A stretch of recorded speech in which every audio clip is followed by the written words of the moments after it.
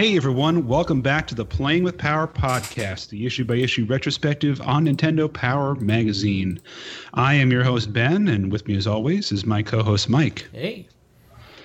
And as you may have recall previously on Playing with Power, we lost John as a full-time host, so now it's just back down to the original two hosts. Don't worry, we're still here, and we have guests. So please welcome back to the show, the Super C's. How you doing? Hey. This is Kimberly Chavez. Kimberly Chavez. How you guys doing? Super C's. They know what a Super C's. We're doing great. And we're doing great. Really, really happy in our humble abode, just gaming and gaming. Marital gaming bliss. I love it. What's new since we last saw you? Heard from you, I should say. A lot of if we were to say news, like not serious, but I guess you could say serious. Just a lot of in and out thing about what happened with the Todd Rogers and things like that. Because I'm a close friend to Todd, so we've been kind of like a little depressed here and there. I've been trying to figure out what I can do to help the situation, but I was told not to do anything to help the situation over the Todd Rogers deal. Oh yeah. Yeah, I was gonna try to logistically try to see about the time and everything, but I was told not to do it, so I didn't do it. So for those of you listeners who may not know who Todd Rogers is, he this was actually posted in the big. This is a record-making game player that has been accused of cheating at video games to get his high scores. And he had some of his scores, I'm not sure if it's all of them, right? It's just some of them. Have been removed from the Twin Galaxies database. And they were like, no, we're striking him from the record. So that's sort of the latest on that. Do you guys have any news since that went out? Yeah, that what do you call it? Well, I'll just say that the only news that we know right now is there's going to be a film all over it. I don't know if this is true or not. Just to let it out and know. Done like a documentary of some kind? No, possibly. Possibly. He said possibly. Yeah, that documentary is going to happen. No, you know who said it, right? Mm-hmm. I mean, I want to say his name, but I'm not. I don't know if I'll. Can I say his name? It's okay. No one's listening. Oh, there isn't right now? Huh? Well, let's just say that well, I'll just say, man, what am I saying? Triforce told me that, and so that's Triforce is the main member of Empire Arcadia, founder, and we're part of that structure, and so he told us there's possible documentary coming out on Todd Rogers. Okay. Yeah, he's a good guy. We've had him on the show before, actually. Yeah, he's a real good guy. So still kind of feel sour and upset over it, Pretty fresh. Yeah. How do you guys know Todd Rogers? Oh, well, I personally know him because I went to the Free for All of the LA Convention Center back in, I believe, 2008. I met him there in person. Okay, and you guys have stayed in touch? Yeah, we kept in touch. I kept in touch with him back again. I think touchdown back to him in 2009, and he let me stay over his place because I didn't have no other place to bunk. I mean, that's another story though. But yeah, that's nice.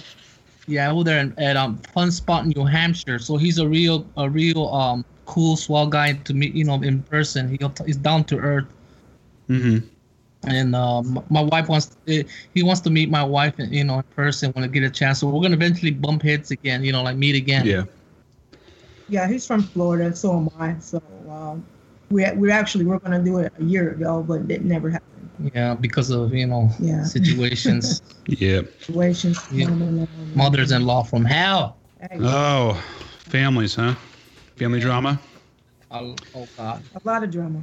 I'll bet. Let's just say mothers-in-laws are like the other type of devils. So those 50s cartoons were right. All right. Yep. All right. Well, what have you guys been playing? We've had the holidays, got Christmas, New Year's. You guys been playing anything over the break? Yeah, we played the Ninja Warriors. We did a few PC games here and there. You know. Have you guys played Cuphead or Bending the Ink Machine or any of those indie games? Well, you know what? I want to play Cuphead for my PC, but unfortunately, since I'm running an older operating system, I didn't get a chance. Yeah, we're actually going to plan to do a run of that one. I've actually watched a few plays of that game, and I said, man, that's amazing. And we could like do a run of that game. I think that would look real nice. It does not look easy though. It's going to take some training. So, but I believe we can do it. And as a fan of the old cartoons, I just absolutely love the aesthetic of that game and can't wait to play it. It looks phenomenal. I'm a fan of the old Fleischer cartoons, which is also why I wanted to see, get my hands on Bendy and the Ink Machine, because it looks like those old Felix the Cat cartoons from the black and white era. Mm-hmm. So, well, you kind of screwed yourself out of playing Cuphead because you didn't get an Xbox. It's exclusive to Xbox. Oh, it is? I know, right? That's like the one, if there's one game, where I'm like, I need to get an Xbox One, it's Cuphead. But then I hear people saying like, oh, it's not that great to play, but who knows? The only thing that I think weird about I'll be honest with you, I'm only a little negative on Cuphead just over the fact that it's followed the elements from Metal Slug, Super Contra, and yeah. You know what I mean, right? You can see Metal Slug reeks on the bottom. Yeah. That's why we need to master that game because we're familiar with those two, right? Yeah. All right. Well, Mike, what have you been up to over the holidays since the break? Just slaving away on the Graveyard Chef, just working that up. We got an Instagram on it now. Took a little while to figure that shit out. And I guess over the holidays, I just spend time with family and trying to meet any female fans of the Graveyard Shift that I can. And most of them are just like on the opposite, like on the very coasts of the continent.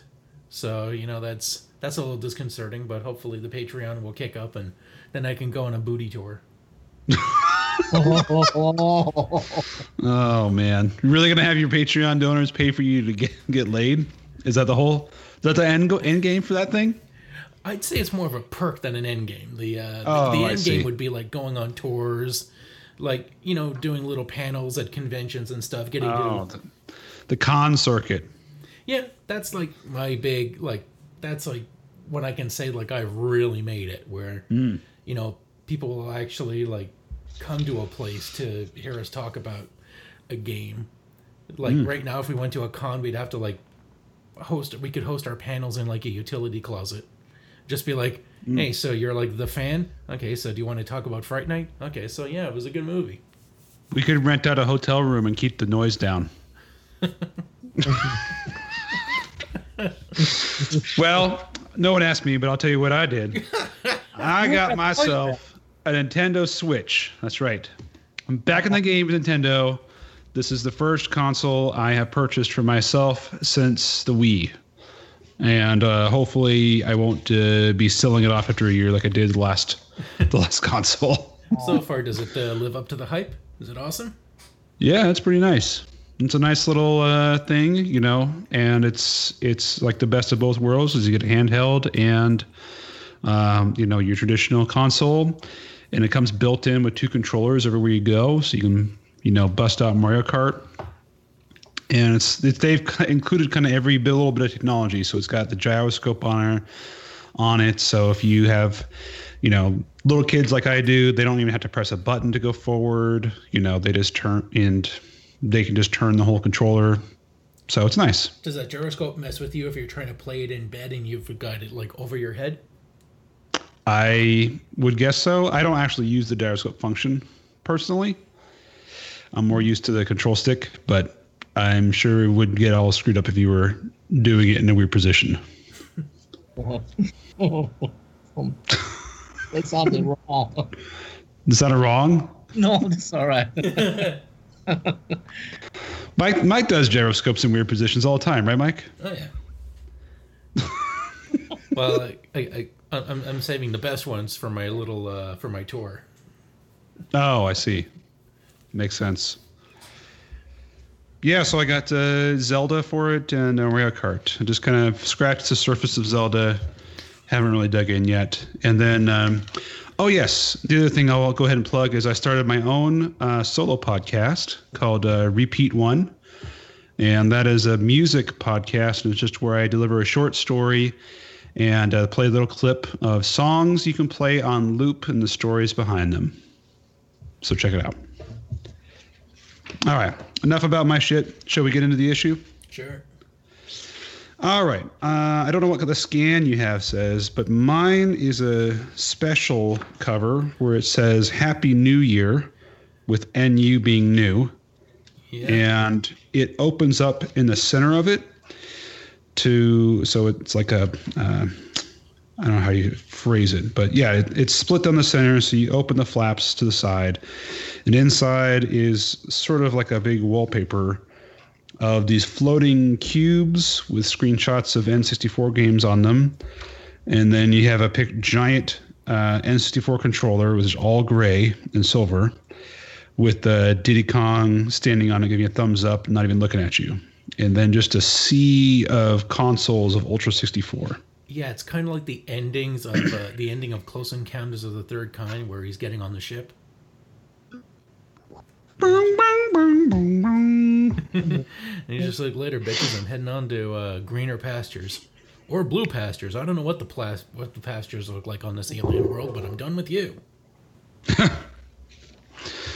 Yeah, I don't know. What do you think of this, Rudy? Of the third encounters. I'm not talking about. I'm sorry. Sure, screw the issue. Let's just go on a nice half-hour tangent. John's not here, so we need to get a new distraction here.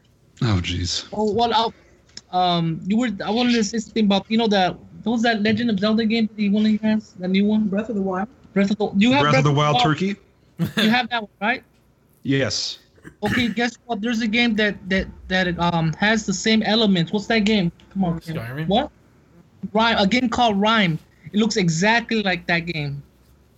Isn't that like free now on PlayStation? I think so, but my wife keeps saying that it looks just like the game. Looks just like the game. My understanding is Rime. There's like no fighting though. Right, but the sceneries, like Oh, the graphics. Okay. Because it's like a cell animated, cell shaded, like that. I don't know. Cell shaded always looked kind of weird to me.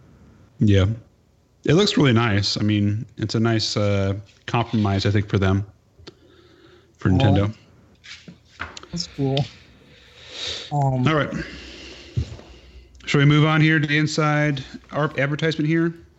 We have, I think we've seen this before. It's a disgusting photo of someone collecting toenail clippings in a medicine jar. And it says, not since your prized collection of toenail clippings have your friends been so terrified of you. So I really don't know what marketers are thinking when they put this kind of crap in front of people. It's going to make them want to buy their product. It's like that. It just makes you want to turn the page. Well, it's like that 90s extreme gross out thing. Like, you remember Ren and Stimpy, Rocko's Modern Life, when gross was supposed to be cool. I guess, man. Maybe I'm just old. I think that's what it is. You forgot what it was like to be a 90s kid. I mean, haven't you been on Facebook? They got the reminders everywhere. 90s kid. Hey, were you born in the 90s? Do you remember Pop-Tarts and Pop Rocks? Do you remember hot dogs? Do you remember apples? Fruit. Remember that? Pepper Ridge Farms remembers. All right, let's keep going here. We have the first table of contents, and it is much cleaner than the previous year, although it's using a script font, which makes everything really difficult to read anyways. So one step forward, one step back. That's what I'll say about it. And we've got a whole bunch of poorly rendered N64 controllers thrown all over the page with some party streamers for New Year's. And it says, it's a new year with NU. It's the whole section about the Nintendo 64 debuts. And it says, you've seen the system, the controller, now check out the stunning games for the Nintendo Ultra 64. The Power Editors dropped in on Tokyo's Shishinkai trade show for an in-depth preview of the most anticipated video game system for 1996. We also get into Earthworm Jim 2, Revolution X, Doom Troopers, let's see here, Scooby-Doo, PGA Tour 96, Jack Bros, Tetris Blast, and Frank Thomas Baseball. So, shall we move on to the Players' Pulse? Uh-huh. And they said, responses to our request for dream game ideas continue to come thick and fast. Wow, that's not the only thing. That sounds like John. That's not the only thing coming thick and fast. You know what I'm saying? Lots of readers want Zelda, Final Fantasy, Earthbound, and Super Metroid sequels. Here are some other excellent, creative, and just plain weird concepts from our readers. Who wants to take the first one? Well, Mike, first. you take the first one. Or not. Okay. We got one from Mike Bruno from Marlton, New Jersey, saying, gee, wish I thought of that. I've got a great idea for a game based on a movie. It stars Jean-Claude Van Damme and Raul Julia. It's called Street Fighter. It's action-packed and... Wait a minute, never mind. That's pretty witty. I like it. This kid's got sauce. He's got moxie. All right. Rudy, you want to take the next one? Okay. Rudy, you want to take the next one? Painting for a sequel? Yes. It's okay. Says, I hope to see a sequel to a classic non-game, Mario Paint, a sequel with many upgrades to original options and many new activities such as color mixing, new animation choices, and possibly a few more different beats to the awesome music option will be great. Jeremy Dvorkin? This Dvorkin? No, it's Dvorkin. Okay. No idea. From Austin, Texas. Okay. Kimberly, do you want to take the next one? And there's nothing to laugh at you. Okay, which one is that one? They're right here. Book 'em. Where it says book 'em? Yeah. Why not from create a racist. game from a great novel? They can't hear you. Can you hear me? Barely. Yeah, we can hear you. Okay. Why not create a game from a great novel? I suggest Demon Lance saga. Don't mess me up.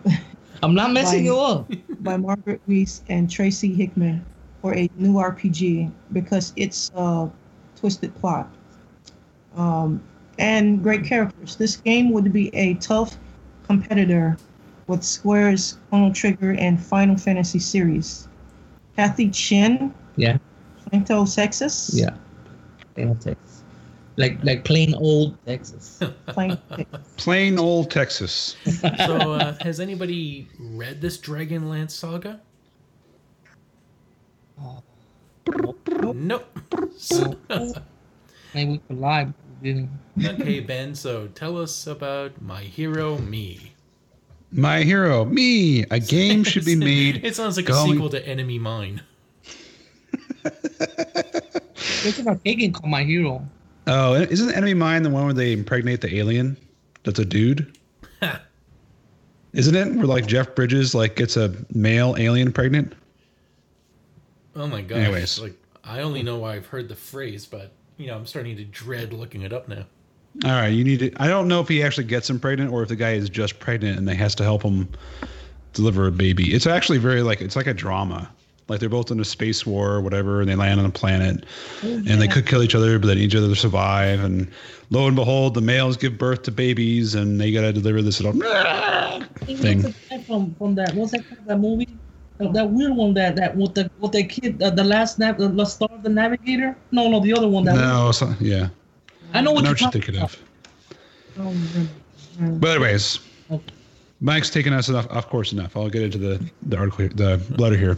A game should be made going through the inside of a Super NES, NES, Virtual Boy, or Game Boy. Around every chip, you would face the biggest and slimiest villains from all of the top games. On top of that, it could be 3D. The goal of my dream game is to find the problem in the system just like a repair guy or gal would. On their way through the system, you could find wrenches and other tools. The hero is me, as I think that most Nintendo Power readers would love to be in a game. From Jane Lawrence, Syracuse, New York. The man they call Jane. Mm-hmm.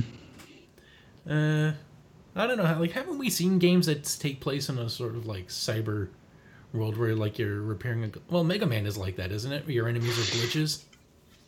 Yeah, they're not, well, I guess not virtual glitches. They're real glitchy robots. So, I'll take the next one. Get a Lego Up by Robert Sharkey of Bonita Springs, Florida. He says, I was building with my Legos and thought that you could make a Lego video game like Sim City. You would pay small amounts of money to buy different sized bricks to build a hotel or a house. Well, I think we know what the game this guy designed later on. What would that be? Minecraft? I don't think you pay money for those things, do you? They're making money somehow, aren't they? I think they're just making off copies of the game. Okay. Well, there's DLC, isn't it? There isn't any DLC for Minecraft? I don't think so. Rudy, why don't you take the next one? The Flash Forward.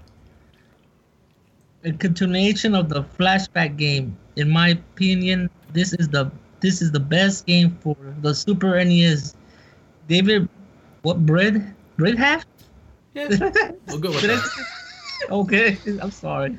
Lake Charles, Los Angeles. No, wait, LA, right? Louisiana. Louisiana. Okay, it just looks like LA to me. Well, David, that's a bad idea, and you should feel bad. Yeah. Kimberly, you want to take the next one? You're gonna make it. Sure. Alternate universe. I've always thought an interesting game would be an alternate video game universe. The basic idea is to create a game which characters from one game are trapped in another, and they have make way back to the real video game world in which they belong. Dave, I don't know. I'm not trying to. You're gonna make us sound like we're uneducated. I'm not trying to pronounce that name right there. Philadelphia. Della Vecchia. Yeah. Oh, see? Philadelphia. Yeah, basically, we already played this game. It was Eat Lead, The Return of Matt Hazard. That game was that Flash game online, Super Mario Brother crossover, which is pretty much the same thing. Oh, God. All right, is it my turn now? Yeah. All right, School of Hard Knocks. I think you should make a Super Punch-Out 2 with new challengers and more moves to the player and harder circuits. From Scott McDonough, St. Louis, Mo. And on this page, we get to see some very talented envelope art. The first one featuring Fulgore from Killer Instinct riding a little goat of Mario Kart with Lakitu behind him going like, ah! Like, you slashed everybody's tires and heads. And the second one is a beautiful pen-drawn Earthbound with Pooh, Ness, Paula, and Jeff. And Ness is lying on top of the address, Nintendo Power, Player's Pulse, and he's just holding his baseball bat out. And, for something that was just done with a pen, this looks friggin' fantastic. And that was from Furquin NC Root, which is quite a handle. I mean, like, now you know why he's so good at drawing, because, nobody's playing with him with a name like that. Mm-hmm. So, and then we get to see Mega Man versus Strawberry Man in a beautiful envelope art from Adam R. Hott from Warren, Pennsylvania. And then something with Yoshi. Kirby's meeting his match. It's one eating machine losing to the other with Kirby and Yoshi. Kirby's Nightmare. And then we get to see some guy. Does anyone recognize this character with the Kiss the Cook apron? Looks like Cinder from Killer Instinct. Oh, shit. He would be on the bar. He would be manning the barbecue. Yeah. But he'd just have to, put his hand on it. He's over there going, get off the shed! And then we get to see Marl from Chrono Trigger reading a book. I'm not quite sure where she's reading a book instead of playing a Game Boy, but still it says play it loud. And then we get to see DK riding Sharky underwater in a beautifully coral tinted envelope with the address on the barrel. This is some pretty good stuff. So, the next page we get to see a boy taking his electronic device near water, which is inadvisable, but it makes a good picture with Power Falls. With Chris Roy of Wheaton, Illinois, and Phil Black of Hinsdale, Illinois, taking their Game Boys when they visited waterfalls. And they are in front of Niagara. Chris is in front of Niagara Falls, and Phil is next to Angel Falls in South America, the world's tallest waterfall. Although I can only see one guy in front of a waterfall, but what? The page on the left page, previous page. Yeah, I got it. I wanted to point out something real quick. Do you guys notice something weird on that picture of the waterfalls?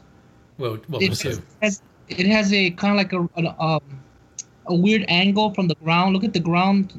It has like if someone twisted the scene in the back, like kind of like almost like an upside down triangle scene. Mm-hmm. Do you see it?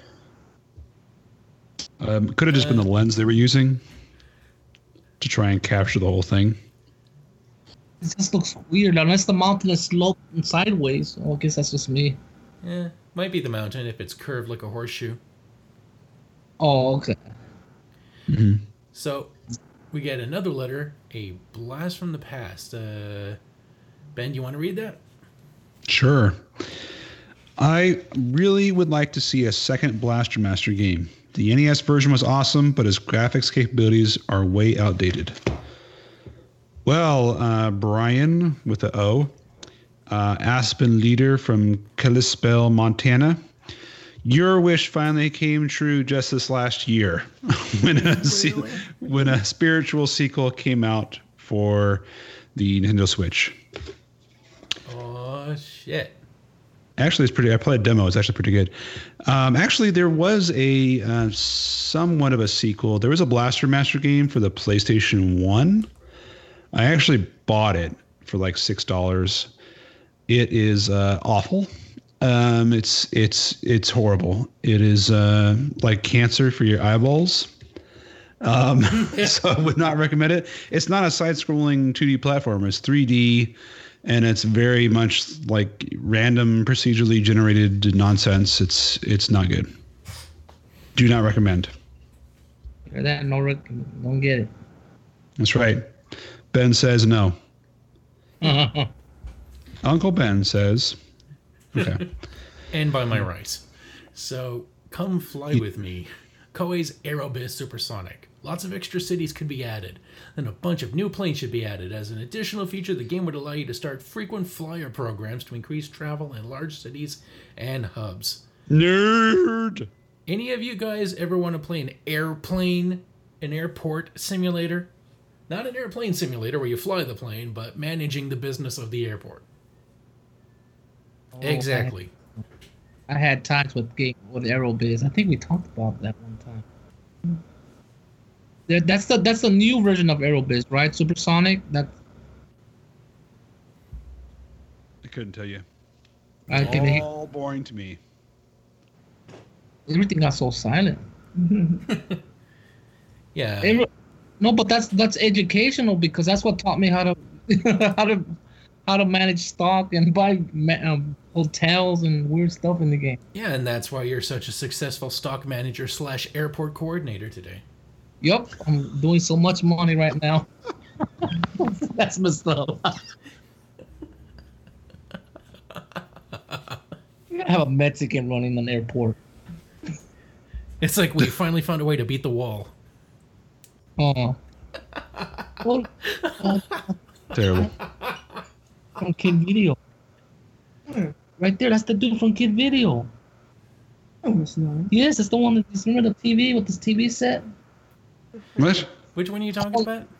The one that says extra fun for the players poll contest winner. There's a guy on the right side with the glasses and a black shirt and jeans. He looks like the guy from Kid Video from the party has a black and white RCA TV. Well, there's a reference even Mike doesn't get. You found it. Yeah, it's just a guy like I never heard of Kid Video. I know about Captain N. No, this guy looks like a young Bubbles. He looks like Bubbles from Trailer Park Boys. It does. If he was in I don't know, 9th grade. You talking about him? This is real step up from my shit. I'll tell you what. That's not a back to those things again. Hey, I've those shits can go get fucked. It looks like I'm gonna get a sweet Super Nintendo setup. It's gonna be sweet. Oh yeah, my kitties are gonna be riding in style. Oh Lord. You guys might have to step a little closer to the mic. Oh, come in closer, man. I told you I can't hear you. Yeah. All right, can you hear us better? I can hear her, yes. Yeah, we're good. All right. All right. Okay, so what is this? This is the set of SeaQuest DSV. And the winner was Seth Montgomery of Topeka, Kansas. So did anybody... It looks like we're looking at what seems to be like a submarine hatch planted in the ground. Yeah, I see. It's a silo, right? Some kind of a fruit silo. That's a tiny silo. Oh, this is the one where you get to be an extra on the show. Oh, so he traveled to Orlando, Florida to be an extra on the show. Let's see here. Got him his dressing trailer. Let's see here. Seth plucked oranges while series star Jonathan Brandis strolled by. So he unfortunately didn't get to go underwater or on the actual set for this ship. It's an above ground shot. And it says he's an aspiring actor, so could you find out if Kid Video is Seth Montgomery? It could be. You know, if you were fans, you'd know who he was. Casuals. Yeah, because that's what the C stands for. You're super casuals.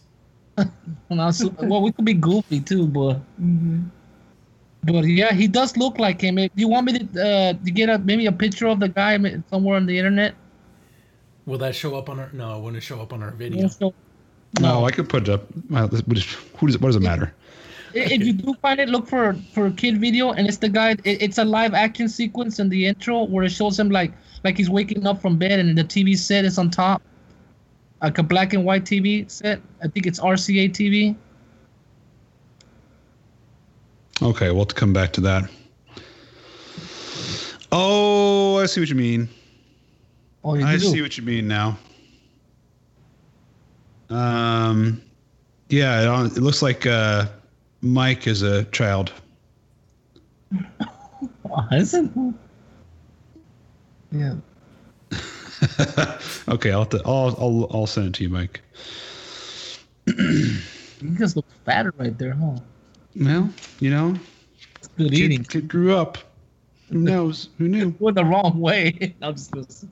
All right, I sent it to you, Mike. Guess which one? Okay, I'm looking. Oh, it's just a link. Okay, loading up, and oh my! One of these things is not like the other. Yeah. Hey, he kind of looks like Jeff from Earthbound.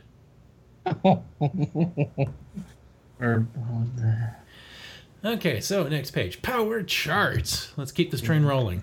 Super NES top 20. We got our top 5.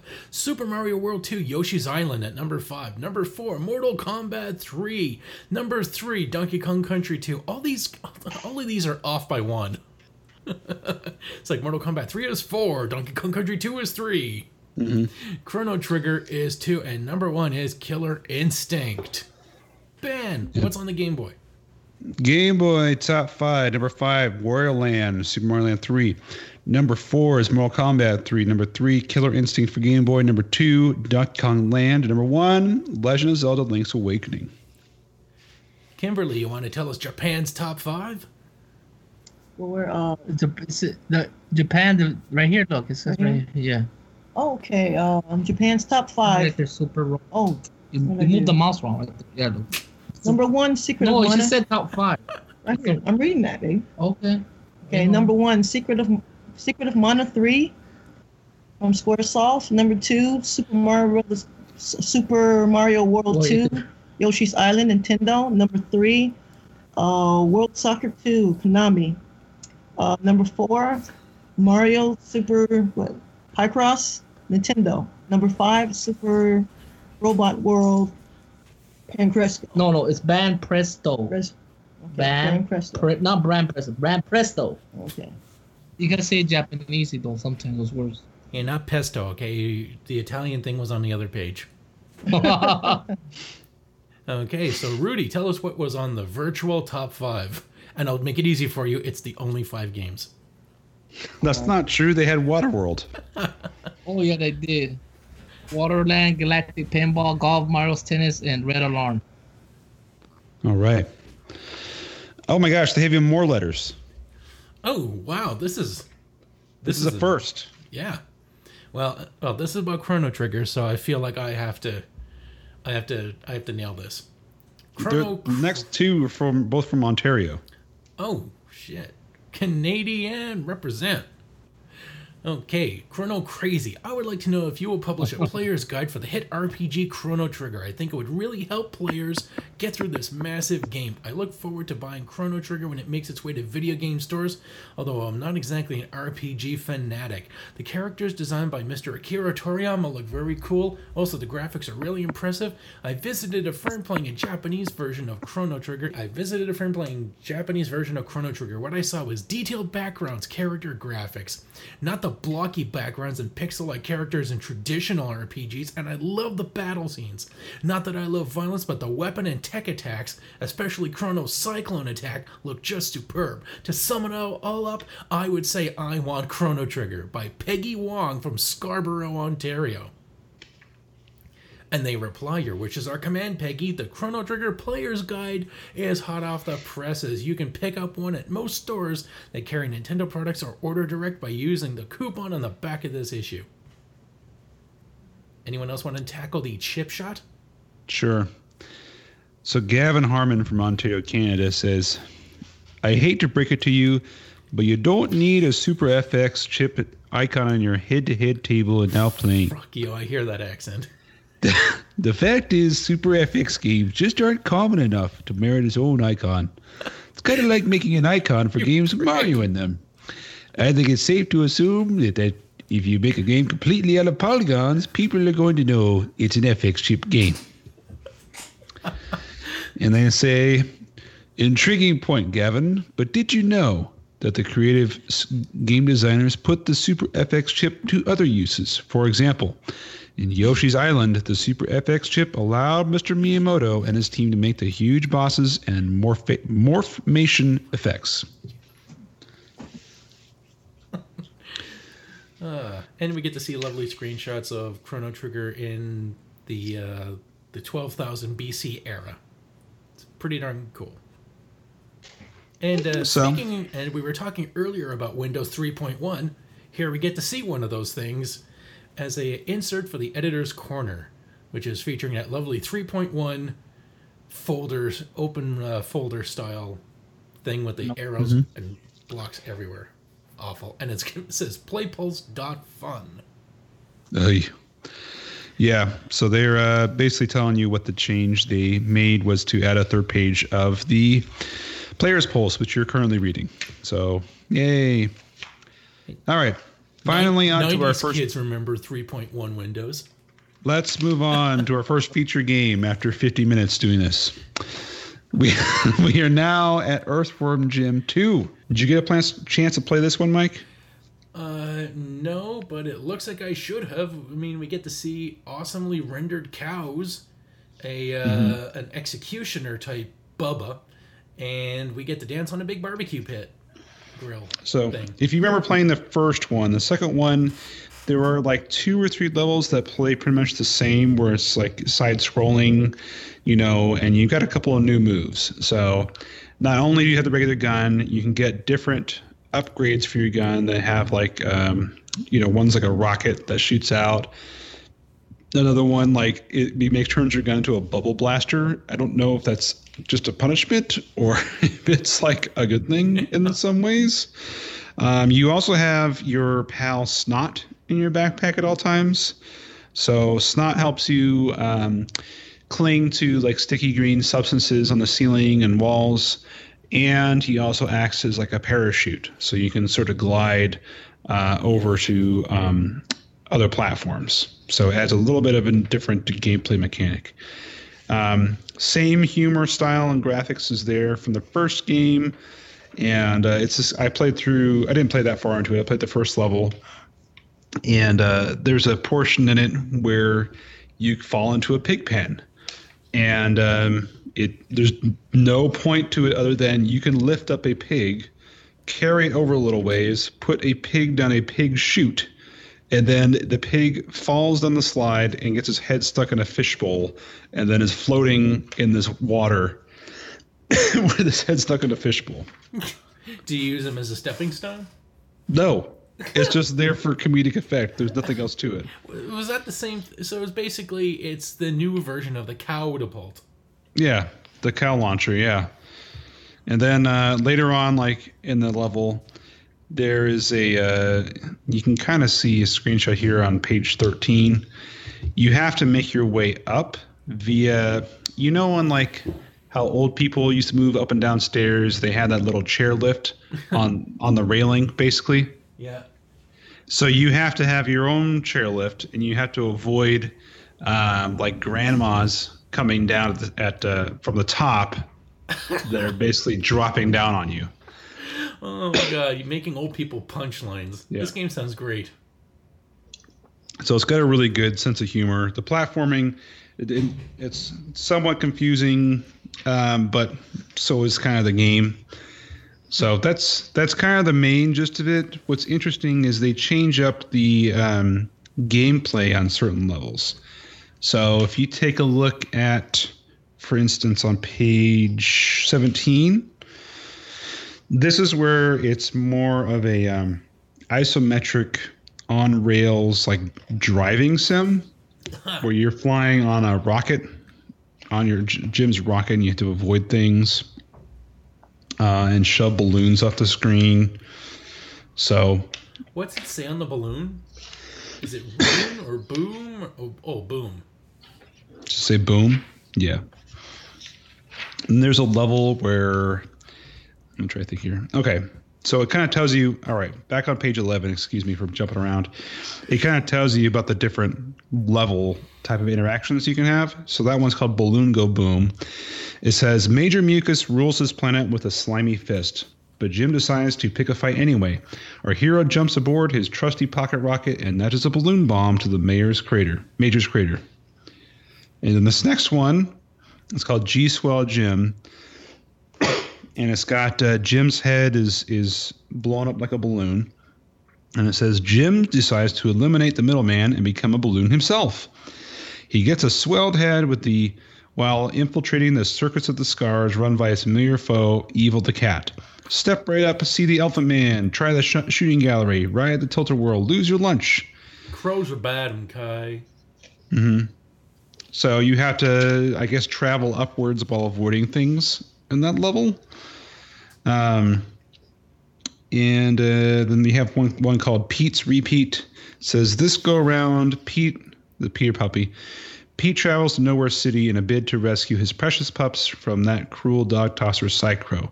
Pete's still playing his Jekyll and Hyde routine. If 4 of Pete's pups go splat, he'll transform into ravenous worm eater, eating Bowser.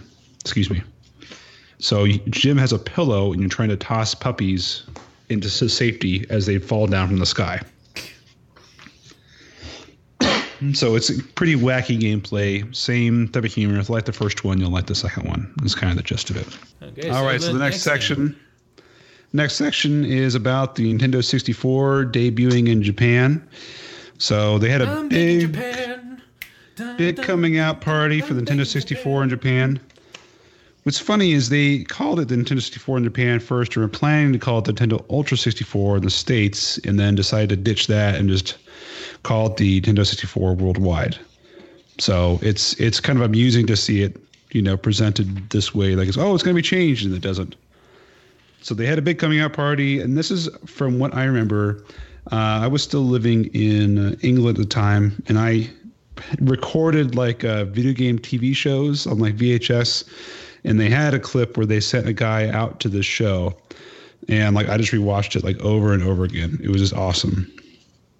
So they're taking you through some of the details of it. So they tell you about how you can put a memory card in the back of the controller. They're talking about, let's see here, the price of the console, what the, different technologies are in it. As we move on, you can see that they have a bunch of different colors of the controllers. So you can get a different color controller. Then they have this little infographic showing you about how three different ways you can hold a controller. And they're talking up the Z trigger on the back. They're talking about the control stick and how cool that is. And now they're talking about, which is interesting, the disk drive. So I want to talk a little bit about the disk drive. So they talk about this a little bit. So essentially what was happening in Nintendo's history here is in the lead up to the N64, first of all, it was delayed by a year because of Super Mario 64. They didn't want to release this console without getting a Mario game out there. And so Miyamoto just flat out said, I need more time. And they gave it to him. Well, that ultimately cost them because all our developers continued to leave them, essentially. They realized they could make games, they could get a bigger profit through CDs. And Sony was a great platform, had a great partner in Sony, easier to develop for. And so they were starting to flock to Sony. And this is like big names, right? Including, I think the biggest one that they lost at the time was Square. When Square left, it was like, oh shit, we got to do something about this. So their attempt to win back developers was to go, hey, no, guys, we're gonna have an add-on for this 64 system that's gonna have discs on it. Where it's gonna attach to the bottom of it, and you can, put discs in it, and it's gonna be great. So you can port your games and have it work on the N64, right? And of course, they decided to screw it up and use a proprietary format rather than using the CD, which is already widely available. And then they just, never bothered releasing it because it would have cost more money. And I think they released it via, you had to get a mail order. I think in 1999, you could mail order for the system, and there were only a few games made for it. And the rest of them were either ported to full N64 games or trashed entirely. So anyways, the rest of this article is talking about the disk drive, and it's talking about the people that came up with Super Mario 64. So they have an interview with Shigeru Miyamoto and Takashi Tezuya about the hardware, and he's talking about the hardware more. So then they get into talking about Super Mario 64. So this is going to be like the first of many previews they have up until about September of 96 when they finally have a full feature on it. So, and they're going to have to drag this out because I kind of looked ahead at what this season is going to be. Not a whole lot of good games coming out in 96 for the Super Nintendo. It's not pretty. So their big money maker is going to be the N64 and Mario 64 that comes out. So they're going to be talking about a lot. But here's some of the first screenshots we see of Super Mario 64. The game looks pretty much final at this point. You can kind of see they're still finalizing some bug fixes. Take a look at the top of page 27. You can see like a poorly rendered chain chomp kind of halfway into the ground. And then above that, you see Mario kind of running from a piranha, and there's just no sky in the background. So here's some pieces they're still working on, clearly. And then next up after that, they're giving us some brief screenshots of other video games. So you see Pilot Wings 64, which was another launch title. Now they're showing us Ally, which is The Legend of Zelda 64. And these are some screenshots from a tech demo. And it was 10 seconds or so of video footage where Link is battling a metal suit of armor. So clearly this is not the final game, which is Ocarina of Time. It's not the final rendering of Link. And it's just meant to kind of show off kind of what it would have looked like on the 64. Next, they're showing Mario Kart 64. I don't know whether there's an R in front of it, but they got rid of that. Romance. And racing? Racing, yeah. Mario Kart 64 race? Yeah. This is way... It's like the Mario Kart you previously enjoyed, but this time there's racing. And they show the best feature here, which is the 4-player split screen. With some, it looks like some placeholder graphics. I don't remember the Go looking like that. Yeah. And then this is really interesting. The next screenshots are from Wave Race, but neither of these screenshots represent the final game. So these, it says this is supposed to be like a futuristic, watery F-Zero. And so it's showing you that you can go down canals, rivers, pipes, other damp places. And it shows like a transforming water bike. So it's got like a little raft type thing with a pod in the center that can expand and like float on the water like a hovercraft. So I'm not sure how many of you guys are with Wave Race 64, but that definitely never made it to the game because they got a license from Kawasaki. It had Kawasaki, was it jet skis? What are they called? Sure, we call them jet skis. Or wave runners or whatever. As their like mode of transportation, they had little characters riding them.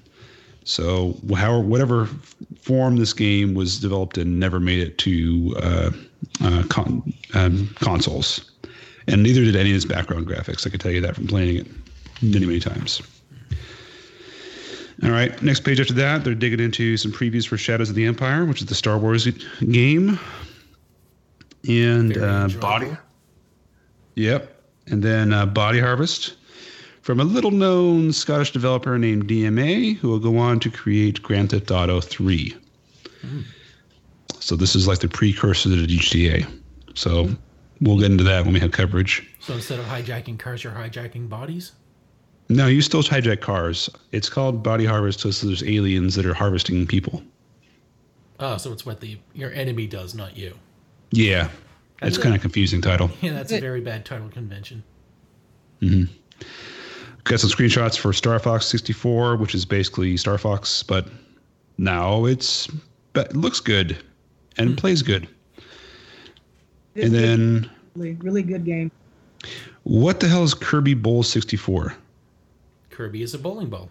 Is this an actual game? I don't remember this. Yeah, did this game actually make it to publishing, or did they realize, no, we just put like 2 dots on a sphere and we called it a big character that we've established, so... Mm-hmm. I mean, like, how does this game even begin? Like, Kirby eats a bowling ball and then he just retains perfect roundness? I don't know. I'll have to look that up. I'll look it up over the break. Well, we see in another screenshot he's got his feet, so he's not always a bowling ball. Is this the snowboarding one? I think this turned into Kirby snowboarding. Kirby did snowboarding? Yeah, there's definitely a Kirby... let's see here. He's one wicked wild cream puff.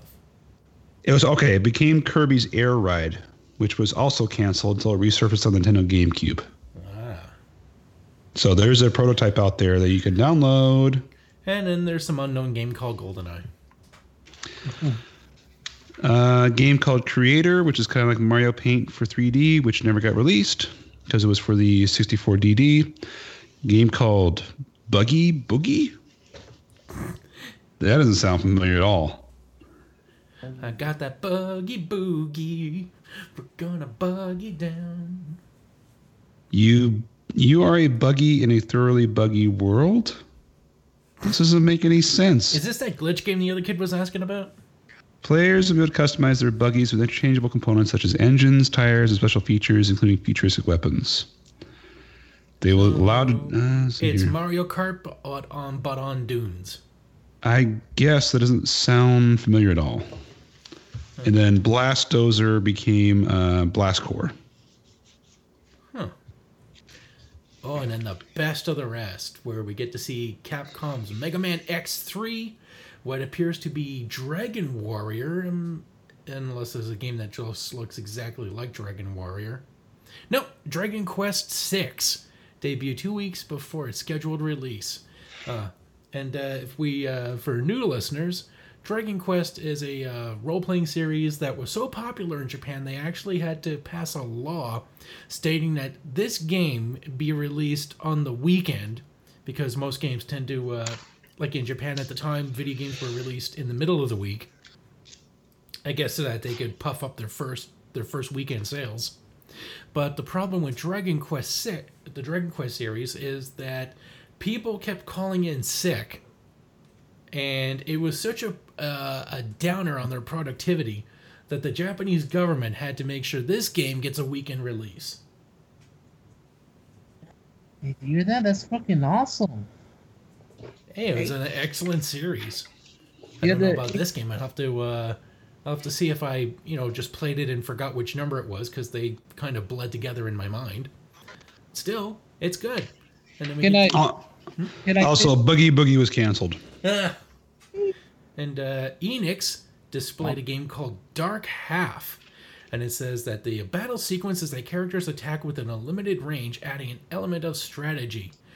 So that sounds pretty neat, where you have to make sure where your tactics, it adds tactics to the game.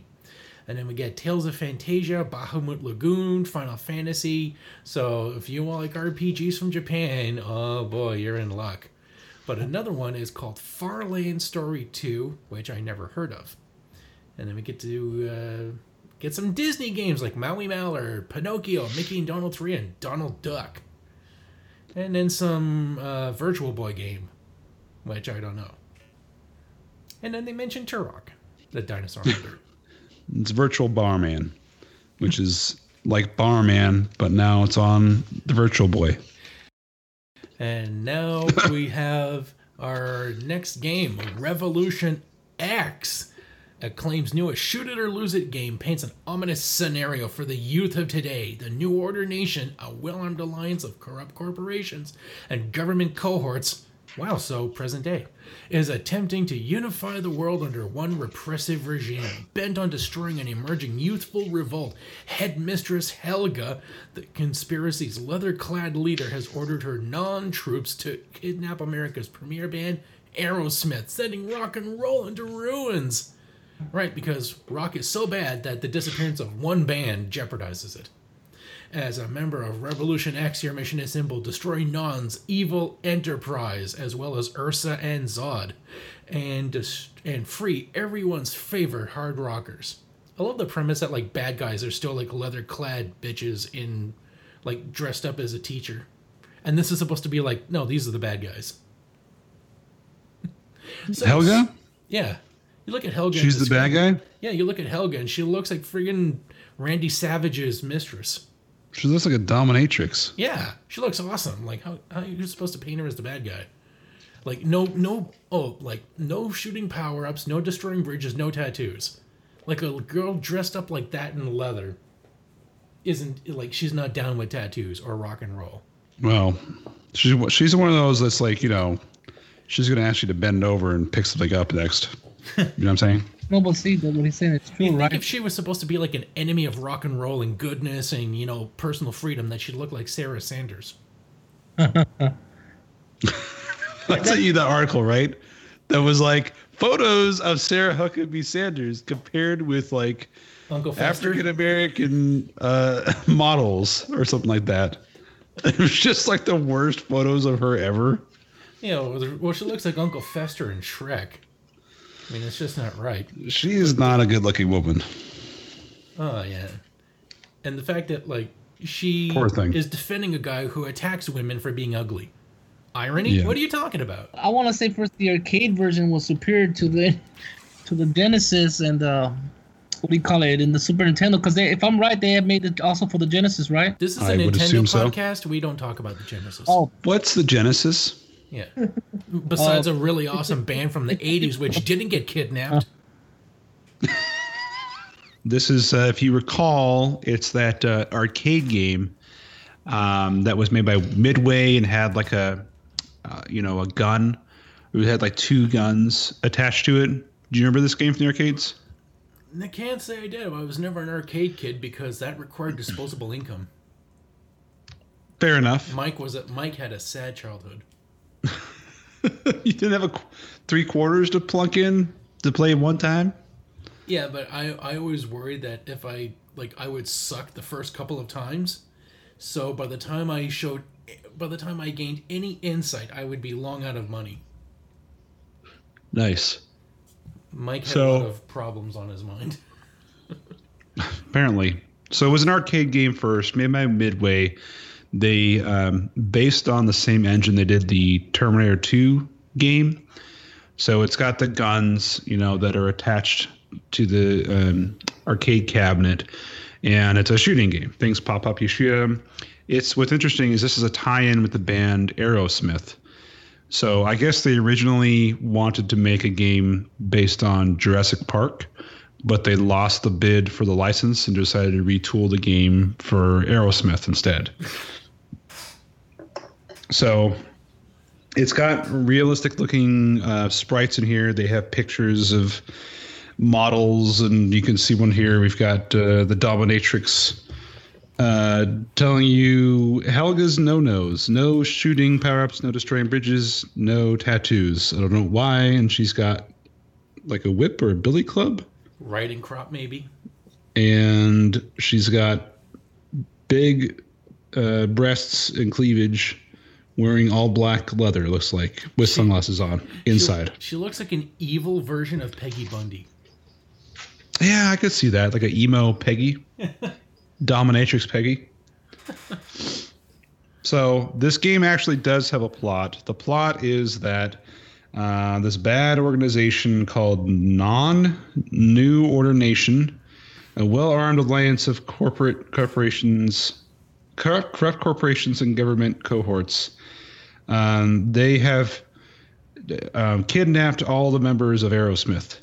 And you must go around shooting the hell out of this regime to save the individual members of Aerosmith and then reunite the band so they can play for the world and save them. And in the sequel, you then take on Ursa and Zod. What? Ursa, Non, Zod, the 3 Kryptonians from Superman Returns or Superman 2. They're called Non? No, Non was the big quiet guy. Oh, I don't remember that reference. He was the big silent guy that never said anything, but like gave like that goofy stare, and he'd like use his fingers to like move around shit. Because apparently those Kryptonians had telekinesis. That movie sucked. Nice. So this is obviously a port of the game. The arcade game features some, like, obviously the Aerosmith's music and their likeness in some respects, and it's got a lot of voice clips from the band, asking to be saved or challenging you to do this or that, right? So the actual arcade game got pretty good feedback from critics and fans. The ports, not so much. So the ports, specifically, we're talking about the Super Nintendo ports, and since we're looking at here, it doesn't make use of the Super Scope at all. So you're left having to use the D-pad to move a cursor around to shoot at things, which, as you can imagine, is not a great experience. Yeah, harkens back to the Punisher game for the Nintendo. Mm-hmm. And they took out a lot of the high-quality music, of course, that wouldn't fit. Took out a lot of the voice samples that wouldn't fit. So you have like one Aerosmith-sounding MIDI track at the intro, and then like generic sounding MIDI rock repeating over and over and over and over every level. Because Aerosmith only had one song that everybody knew back then. Yeah. So I don't know why they just didn't do MIDI versions of like all their songs for this. Maybe they couldn't get the rights or what. And then they also censored it more for this version. So I guess in the arcade game, like one of the chicks in here is wearing a thong and shows you her ass. And obviously in the Super Nintendo version, they don't have her turn around for that. So you just see the front of her. And there's like no blood in this. It just, whatever spills out. Water or green gel or something. I like the one that says Free Steve. And you're supposed to like shoot out marlins, which is a sentence they put in. It says, then the mirror that's above the bar, and you'll be transported to just outside the dressing room where Steve Tyler is hugging a fan. And this screenshot is so bad, it looks like he's dressed up like a ketchup bottle. Yeah. It's like if Ronald McDonald got caught with the Fry Guy here. He got caught with Wendy. Yeah, that's more accurate. That's right. Yeah. So obviously this was a bit racier in the arcade version, and it was a bit toned down for the console version and ported by people other than Midway. And I guess they had planned on doing another Revolution X featuring the hip-hop group Public Enemy. Oh, shit. But, yeah, boy! That's what I was waiting for. But apparently they scrapped it after the home ports of the original Revolution X were not well received. And rather than just improving the mechanics and going along with it, they decided to just give up. Mm-hmm. So, like I said, if you want to know what like the songs included on the arcade game, Eat the Rich, Sweet Emotion, Toys in the Attic, Walk This Way, Love in an Elevator, and that, let's see here. The console versions included loops of Ragdoll, Fever for one level, and Dude Looks Like a Lady for the ending. So the Ragdoll plays in like the main menu, and that's it. Fever plays in one level, and Dude Looks Like a Lady plays in the ending. So the rest of it is generic rock sound, like I said. So... Did they even know the music? Did they even do that generic music for their own game, or did they outsource that shit? No, that was someone named Chris Granner. They didn't do it. Wow. You had one job: make a game that's basically like a 4-hour commercial for a 4-hour music video, and you need to outsource the music rather than just say, hey guys, you're putting your face here. How about some generic walk around jumping music? So if you want to know what some reviews of the time were of the ports, Electronic Gaming Monthly gave it a 4.875 out of 10. And that was a pretty good score compared to what Next Generation Magazine gave it, which was a 1 out of 5 stars. Ooh, yes. Yeah. And the other ports didn't do well either. Was there any unifying themes in their critiques? Let's see here. Accurately pinpointing small targets is difficult. They particularly noted the absence of many graphical details in the arcade version, the awkward, sluggish movement of the cursor control. Let's see here. They concluded to be an inexcusably poor version, found the graphics to be grainy and choppy, and sounds to be static-ridden. Laughable graphics, indistinguishable digitized voices, and awful music. The game is overly repetitive and simply not fun. The conversion is abysmal. Rev X seems like an old game wheezing through on its past reputation. Revolution X isn't the worst game ever made, but it sure comes close. It tries. Acclaim took Midway's smash arcade hit and turned it into a complete miss for the Saturn. An incredibly bland and monotonous game meshed only by the blandness and monotony of the band that endorses it. Oh, wow. I'm surprised nobody called it a dump in an elevator. That was from the official Sega Saturn magazine. Holy crap. Wow, no love. Harsh. Yeah. So, one thing we didn't mention about this game is that for some reason you have to shoot up CDs all throughout this. So I didn't know if this was like, it's from the game, but it's kind of odd that Nintendo game features in the pages here so many pictures of CDs. It's like they're pissed off and they like are shooting PlayStation CDs. You don't want people putting this in their PlayStations and getting like really cool monsters from Monster Hunter. Did you ever play that game? Monster Hunter? No. Yeah, because I believe, like, someone could correct me if I've got the wrong game, but it was a game where you could actually gain monsters by putting in music CDs. Oh, really? And it would extract the metadata and use that to generate a monster with certain character traits. And I don't know if it was an intended gag or not, but one of the most powerful monsters you could get from that game came from the Spice World soundtrack. Oh, geez. We'll have to look that up.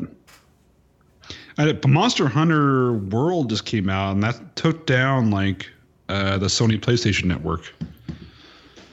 I know that much. That series is like still hugely popular in Japan. I'm begging Japan. Mr. Bo Jackson.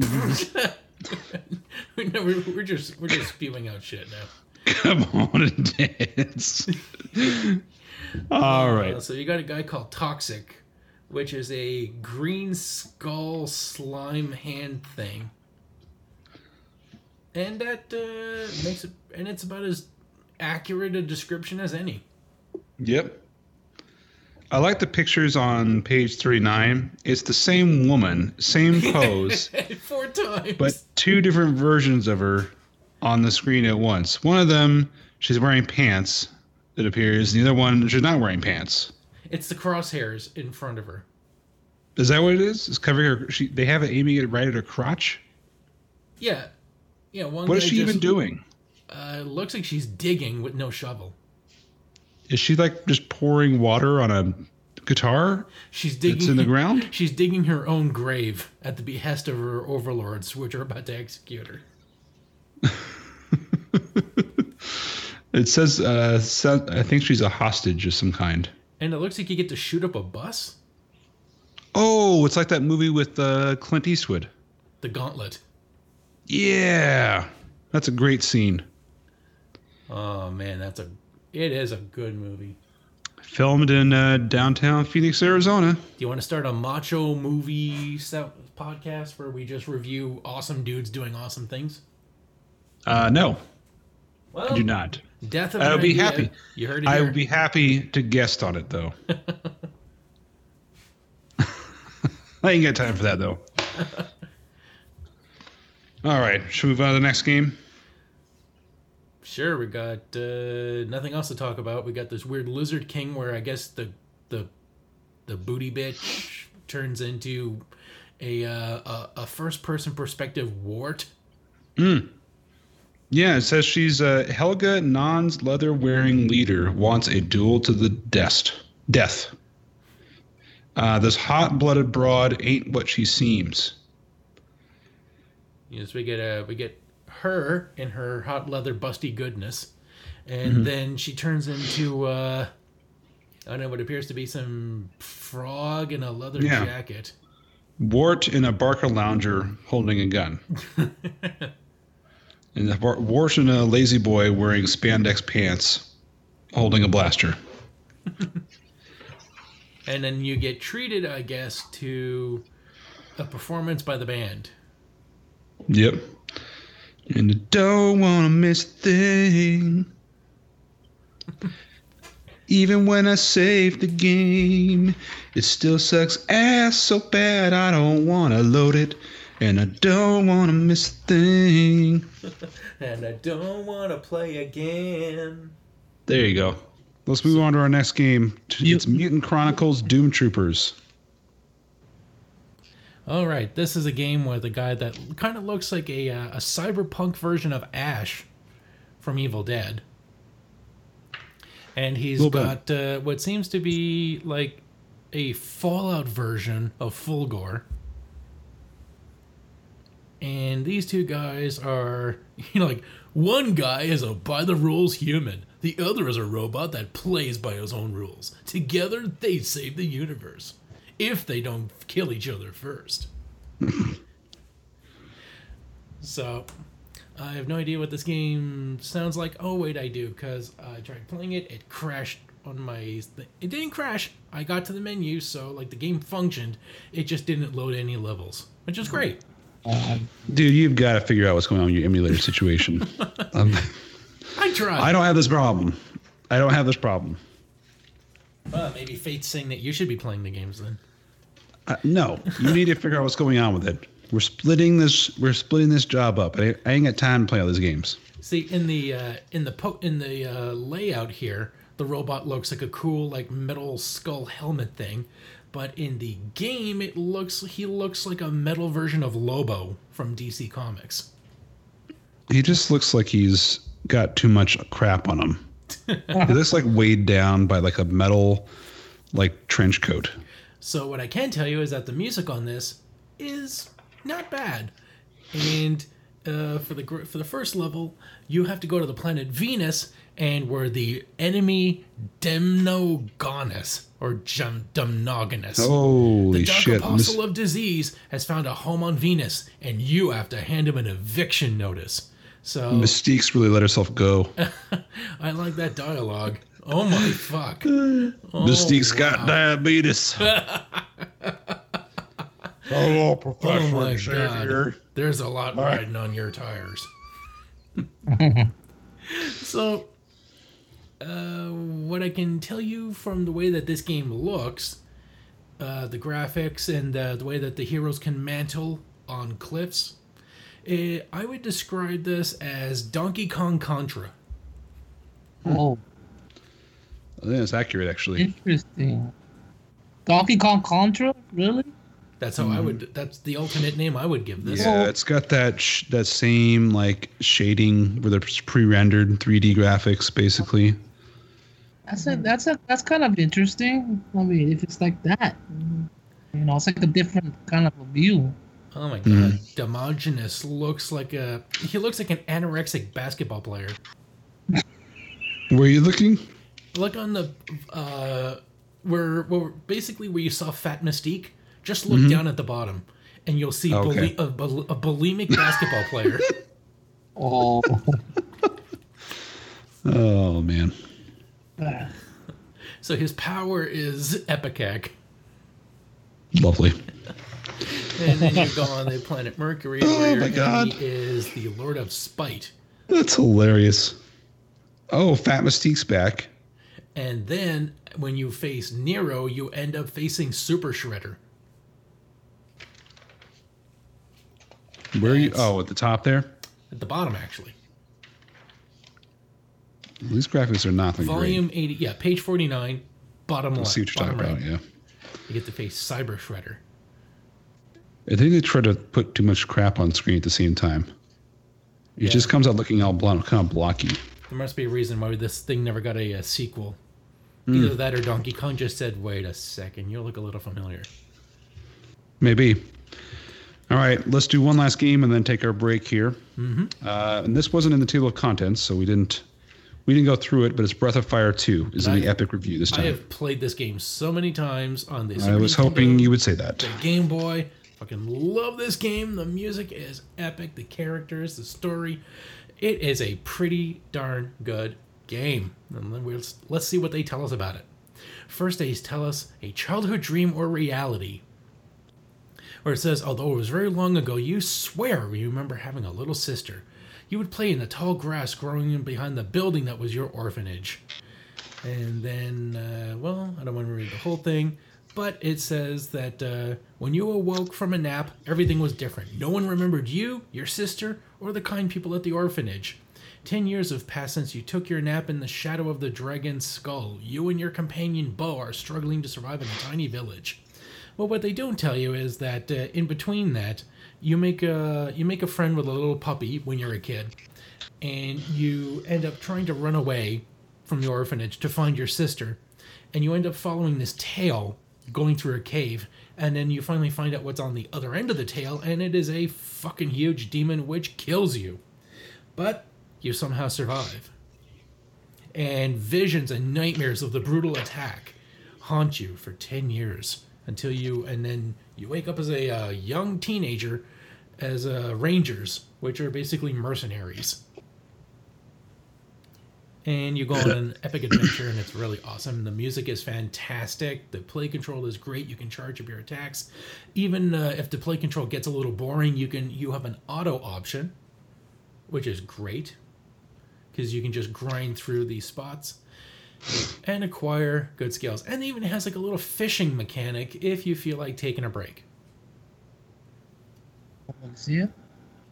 So they have they have like numbers. They have all the characters like with numbers on them for like a guide. But the way they place these characters does not. I mean, the images of them, they've placed some clip art here that does not align to the characters. So they have a picture of a dog character whose name is Bo. Yeah. But they have a picture of this character right next to where it's describing cat. Yeah. And it's like cat's feline fighting skills. So I had to I'm looking at this and I'm reading the article like 3 times over, and I finally go, wait, it has a number here. I go back and go, oh, okay, it's the Chitara looking thing. But it's not the dog looking thing that's right next to it and touching the 3. Yeah. And then we get to see Spar, which is a plant creature, next to Nina, the black-winged girl thing. Right. And then we get to see a demon who is not part of your party at all, next to Rand. Yep. Not confusing at all. Nope. Okay. There's a whole section on Secret Evermore, which we will skip, and we're going to go ahead and take our break for the first half here, and we will get back to you on the second half, beginning with the bonus issue 96 members only special portion. So, Super C's, thanks for joining us. Where can folks find you if they want to reach out and touch and grab you? Yeah. They could go to my wife's fan page, the page at Video Warriors, the Video Warriors, right? Are you talking about the YouTube page? YouTube page would be Super C's. The Super C's. Mm-hmm. The Video Warriors. Retro Star and Game, which are Game Sensei. Game Sensei. Yeah, right? Game Sensei. Yeah. Mm-hmm. They could reach us out in there. It's really easy. But Mike. Oh, sorry. Go ahead. Oh no! I was just gonna say something. I mean, it's really easy, but not easy for retards. What's wrong with you tonight? Really? Wow. And Mike, speaking of which, Mike, where can people find you? You can find me talking about horror movies with Sheldon as we, talk about amazing horror movies and put out great stuff on our Facebook page for The Graveyard Shift, Horror with Sheldon and Mike. And our that's facebook.com/The Graveyard Shift Pod. You can check out our amazing Valentine's cards, which Sheldon made. They were fantastic and awesome, as well as hearing us talk this week with John Trainer from Here's Johnny Reviews, a Scottish guy who hates Valentine's Day, and we talk about My Bloody Valentine. That's our movie of the week. Oh wait, this might be put up a little later. But anyway, that was our Valentine movie because we're recording just after Valentine's Day, so check it. All right. If anyone wants to reach out more with us, you can go to our website, planetpowerpodcast.com. Find the links there to everything we have connected to it, our YouTube channel.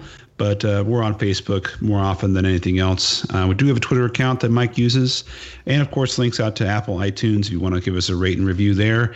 And to our Patreon if you'd like to give us a few dollars here and there to help support the program and help us pay for hosting. We'd appreciate it. And, of course, you can find me, Ben, on my own podcast, Repeat One. So you can find the link from our own page and find it there, or just go to Repeat One Podcast on Facebook. So that's it. Thanks for listening, everybody. I'm Ben. I'm Mike. And now you're playing with power.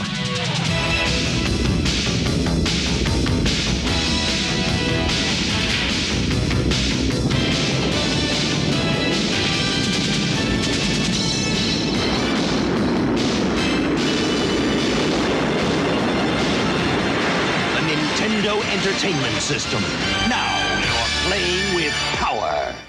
Can someone do me a favor here and go on our Facebook page and see if this is actually broadcasting live? Oh, is it live? I'm trying it out. I'm seeing if it works. I have no idea. I didn't get any notifications. I'm looking at... Well, why would you? You're an admin. Okay, I'll try playing with Power Podcast. Loading it up on my phone. Yes. Have you seen that new documentary series out called on Netflix? It's called The Toys That Made Us. Oh my gosh, listen to this. What is showing What? on my phone says, this video may show graphic violence or gore. Yeah, I put a little thing on there. Uncover video. So You can make it for 18 and up by doing that, so I figured I probably should. Okay. Just in case we got any 13-year-olds out there, they're like, what's a cum box? Okay, so this is it working? Oh my god. Oh my gosh, listen to this. What is showing on my phone says, this video may show graphic violence or gore. So now we know that there's like a nice 30-second delay. Okay. Uncover video. All right. You can shut that off now. Thank you. It does have a 2-player mode at least, but it doesn't say anything about Super Scope compatibility, which would be a good fit for it. But I'm not reading anything about that in here. It says here in the scoring that you can get points for demolishing things, as well as finding the missing members of Aerosmith. If you can't locate all 5 musicians by the end of the game, you can kiss your backstage pass goodbye. So are they saying like one of the main objectives is optional? You could go different ways in the game if that's what. It's just like that Star Wars game for Nintendo where you didn't have to get any of the heroes, and you could just end it with Luke by himself. Yeah, too fucking bad about Leia, Chewie, Han, 3PO. He's just standing in the throne room by himself. Ridiculous. He gave himself the medal. But we get to see a woman with huge boobs holding up something called the Mammy Awards, which I guess the Mammy stands for memories. Mammy. Memories all alone in the moonlight. What is it? Really? Nobody's a fan of cats? Forget No, you, I know what you're Philistines. doing. Well, you said I Cats know the what musical? reference you're making. It just wasn't funny. Wait, did you say Mike the Cats the musical? Yeah. Oh, that was I told my dad to take me one day to that. He said, "Hell no." No, because we in the Latin world we think that some of the cats are the devil. See how?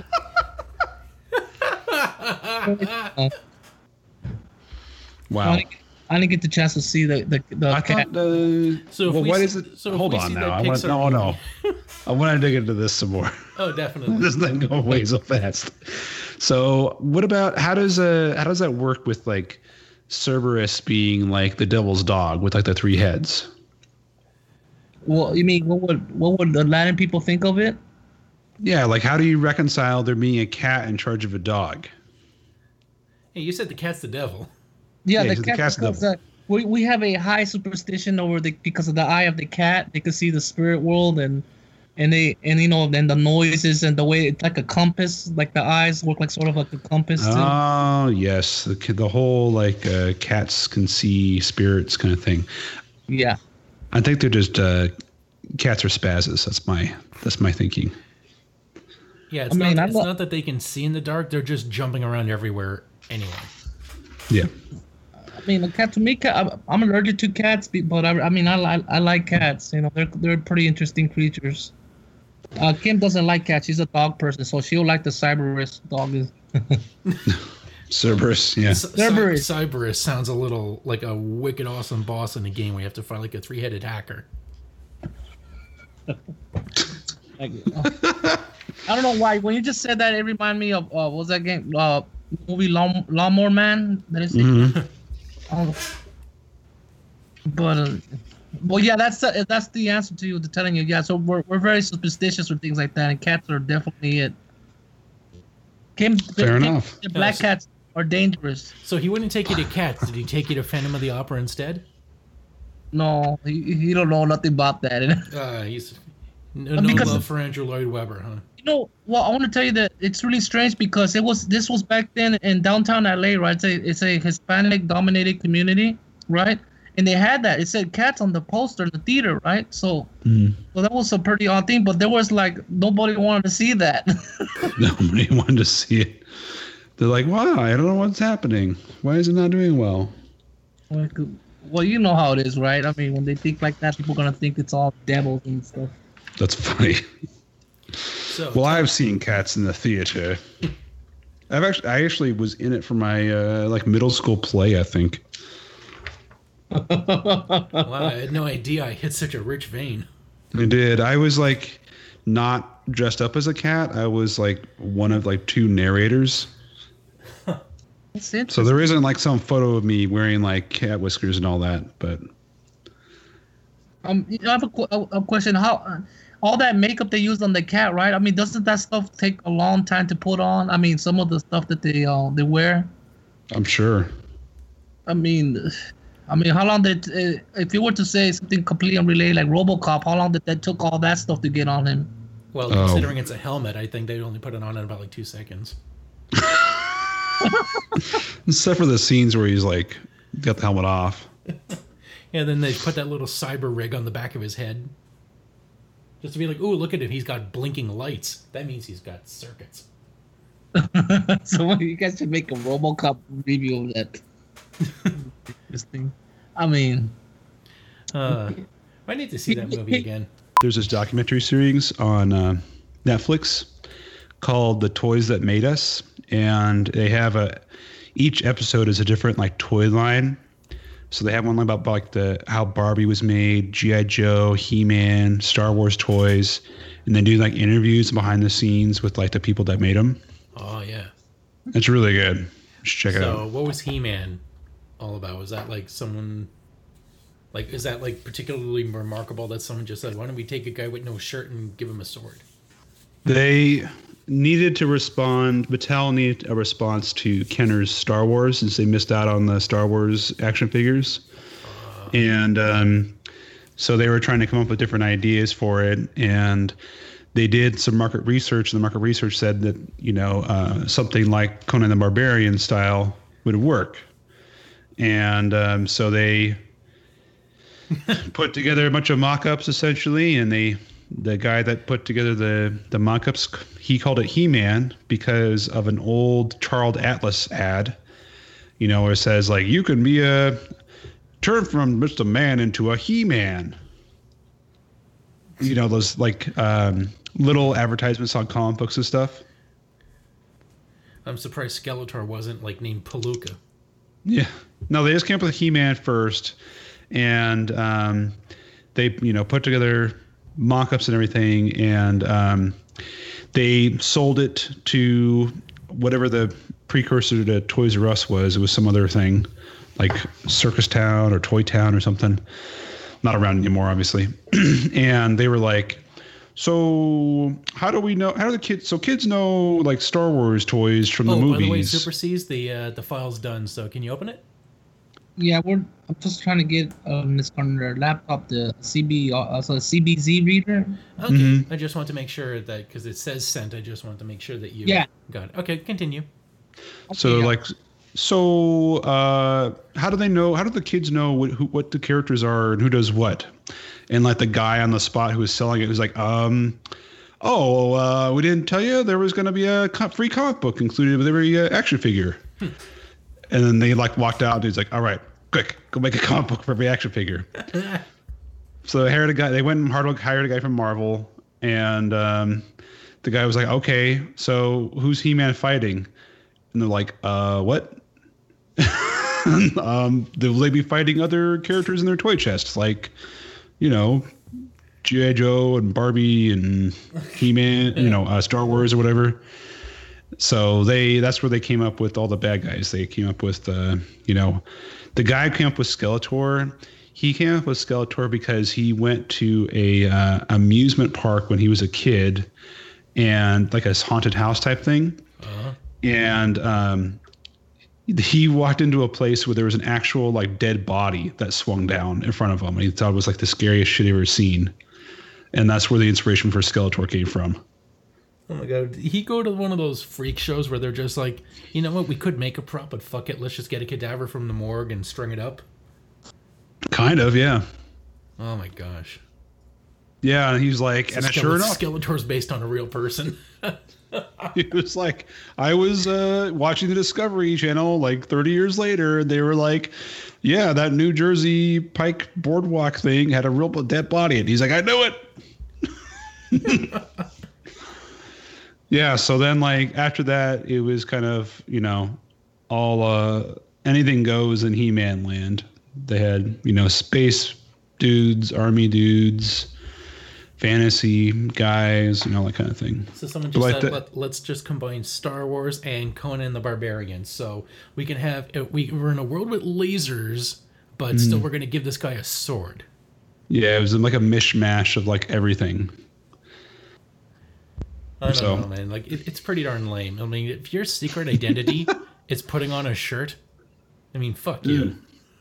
Oh, the cartoon story is kind of funny. So they get into a second, you know, where they're trying to sell their thing to retailers, right? And the second one was with Toys R Us.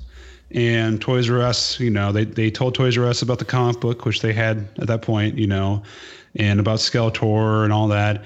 And they're like, okay, but you're selling us to 5-year-olds, right? And they're like, well, yeah. And it's like, well, last time I checked, 5-year-olds can't read.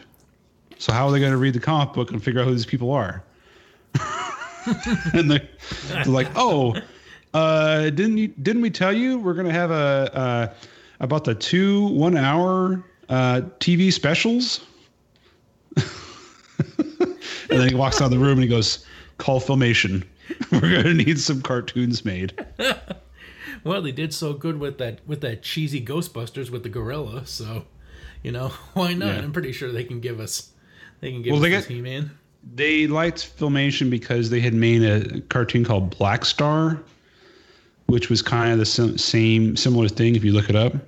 So let me guess. Bowie made his final album, off an old cartoon? What? David Bowie's final album was Black Star. Oh, I don't know about that. It's probably unrelated. So anyways, they, you know, went to Filmation, and Lou Scheimer, the head of Filmation, goes, hey, you know, for the same price, instead of just 2 1-hour episodes, I can get you a whole season out on syndication instead. And they're like, oh, okay, you know. And then they didn't expect to finish, it was just a bunch of idiots lying through their asses. Yes. And then the cartoon got out there, and the cartoon is where, like, you know, the humor came in, and like the Prince Adam came from that. Like so they made the toys based on like what was in the cartoon at that point, and like vice versa. It was just they were just called stumbling along and going, oh, okay. Is there any talk about are they still remaking the movie? I don't know. They post about it every once in a while on their Facebook page. Yeah, we have a script. You know, we're working the script. 3 years later, we're working on the script. So who would be a good He-Man besides The Rock? Hey, look, He-Man. We've got to see The Rock in that blonde Prince Adam foo-foo wig. We need to see him in the wig. I don't know if he'd be good for it. I think he'd just make fun of it. You know? I'm trying to think it'd be good. Peter Dinklage as... He would make a good Orko if you could put him on a crane. He would.